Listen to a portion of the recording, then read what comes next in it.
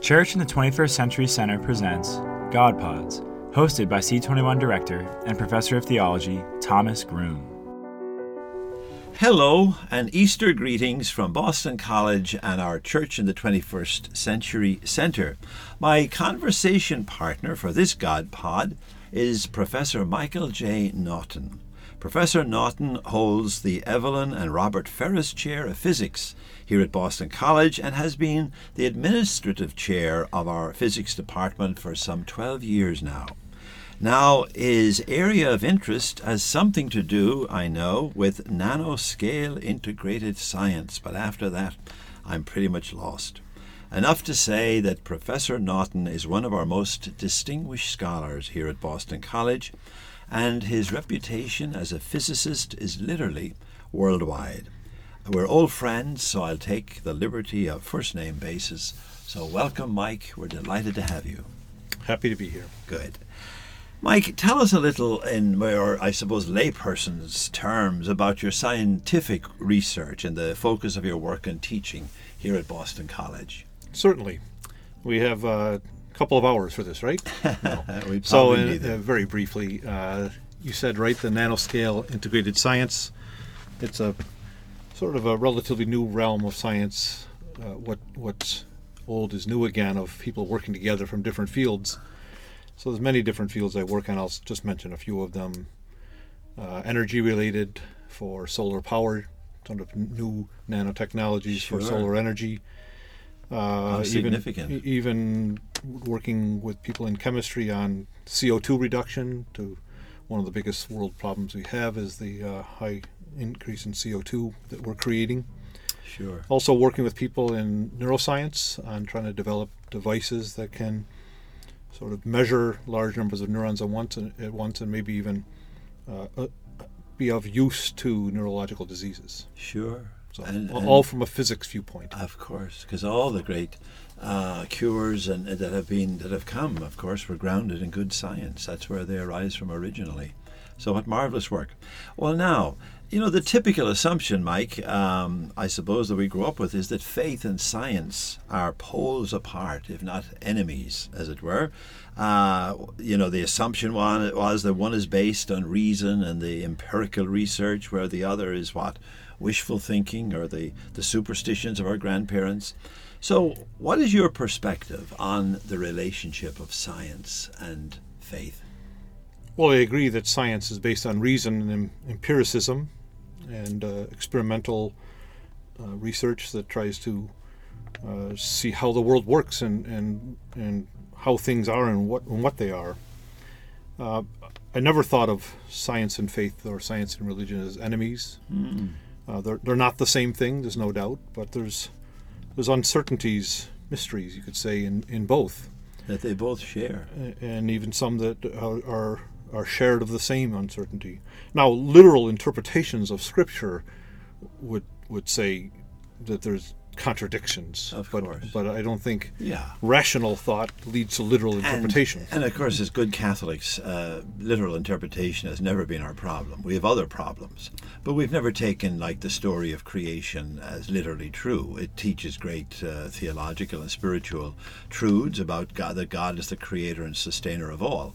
But now nobody would believe or claim anymore or preach that it was all done in 6 days or something. Well, I'd like to say that no rational people would. Yeah, but as I said, it's not the tendency among Catholics to Correct. do that. So that we've certainly been beyond that. Well, that's marvelous. Well, I suppose let me invite you to speak a little more personally about it. How do you negotiate the two in your own faith journey? How do you manage to be a great scientist and a person of faith? Well, it's more of a personal journey, like you said. That my upbringing is certainly fully within the Catholic Church, both parents and grandparents, all from Ireland. And I went to Catholic grammar school and a Catholic high school, and it so happened to be the Basilian College as well. But still, it's an individual choice, individual journey. Mm-hmm. And I don't really see a conflict between having faith in the realm of religion and being a great scientist. And I look to a few names in history that address these sometimes in more deeper ways than I have, but Isaac Newton, if you read his religious faith, he was a bit of a nut, actually, over religious. But there's other major names of Maxwell, who defined how we define light, for example, was a very religious person. Even Einstein had much intelligent words to say about the relationship between science and faith and religion. And I could take inspiration from some of them. Sure. But, something similar in my mind. And would I be right in thinking, Mike, in saying that in a sense it's all ultimate mystery? And I suppose people who delve into the depths of the physical world that you do come to recognize that there is a kind of to say a God particle, I suppose, is too strong, but that there is a mystery there that is that reflects ultimacy and transcendence, that is not simply of our own making, and there's something there that's beyond both our faith and our science. Is a reach ultimately for all of us. I have no trouble saying that. There's many things we don't know, and Exactly. we don't know the ultimate of everything, and we'll strive for quite some time to continue searching. And how one categorizes that is whether a search for faith or a search for the ultimate truth of science. I'm not in any position to say that they're not one and the same. Sure. And I suppose that ultimate truth of science will never be uncovered or discovered, in the sense there'll always be more, won't there? I would imagine there's always more. I think we'll always be at the tip of the iceberg. The tip of the iceberg.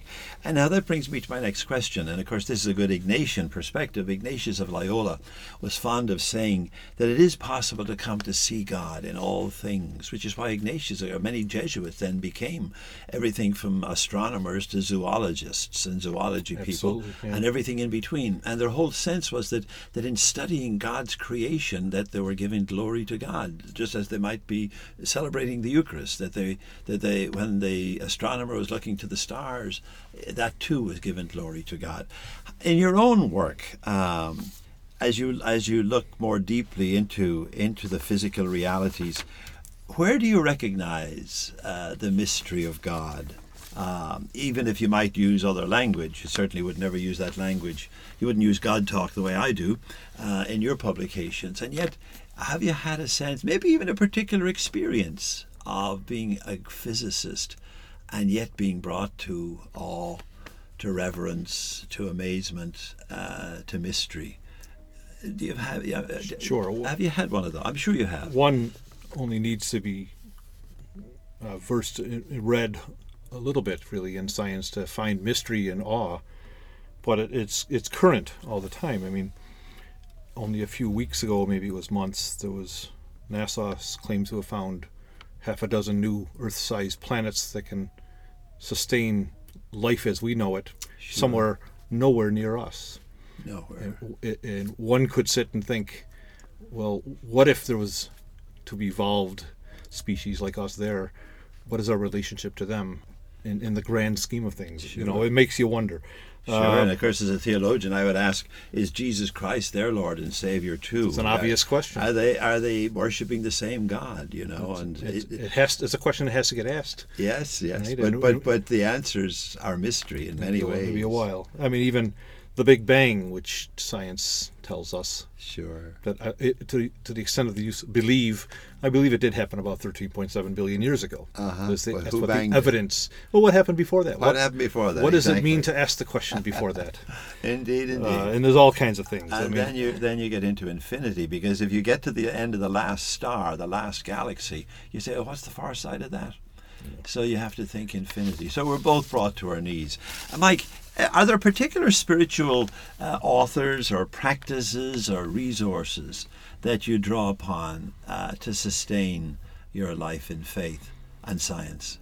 Maybe not practices or authors, although you could call these authors. I have 3 aunts that are Marist sisters, retired, and I visit them as often as I can in Ireland and England, and we have some discussions about nature, and they're very inquisitive. They loved when I once said that the more I know, the more I realize how little I know, and we discussed that a lot. Yes. And I also take inspiration from my late grandmother, who was the most religious person I know, but I couldn't find fault with any of her deep religious beliefs. So And I'm sure a person of great quality of life and integrity, and that's of course the real test of any faith, the life we live. So it's beautiful to have such family saints. yeah, they are to us. That can model. We that do great- revere them. You do revere them, and someday, of course, you'll pray to them because they'll be praying for you. Mike, a last question as we move to celebrate Easter, and of course, having come through Good Friday, I often wonder if there is a physical reality that reflects a Good Friday and an Easter hope. In other words, is creation constantly dying and rising? Is this the cycle of reality? And I suppose my ultimate question is, where do you find, or can we find, signs of Easter hope in the midst of God's creation and in your own study of it? Well, I find, no matter how I think about it and how much empirical evidence I have, the mystery of life itself to me is, I'm amazed every time a plane gets off the ground, but on a much larger... I'm amazed every time it lands safely. I love that part too. But we can step aside and define what is life, what are the requirements of life, self-replication and stuff. And now people have been able to assemble DNA components that will replicate themselves, but I don't think even they call that life. Yeah. Those things die like life does, but there's a in that sense there's a gap between how scientists understand life and how emotionally and mentally all of us can think about life and rebirth and dying. So it's not an easy question to answer. Yeah. But it certainly can make one wonder a lot about the cycle of life. Indeed. And I suppose within it to find the seed of hope and the seed of new life. Mike, this has been a marvelous conversation. Thank you so much. You're and very blessings, welcome. And to you and your family, a blessed Easter. Happy Easter to yourself as well.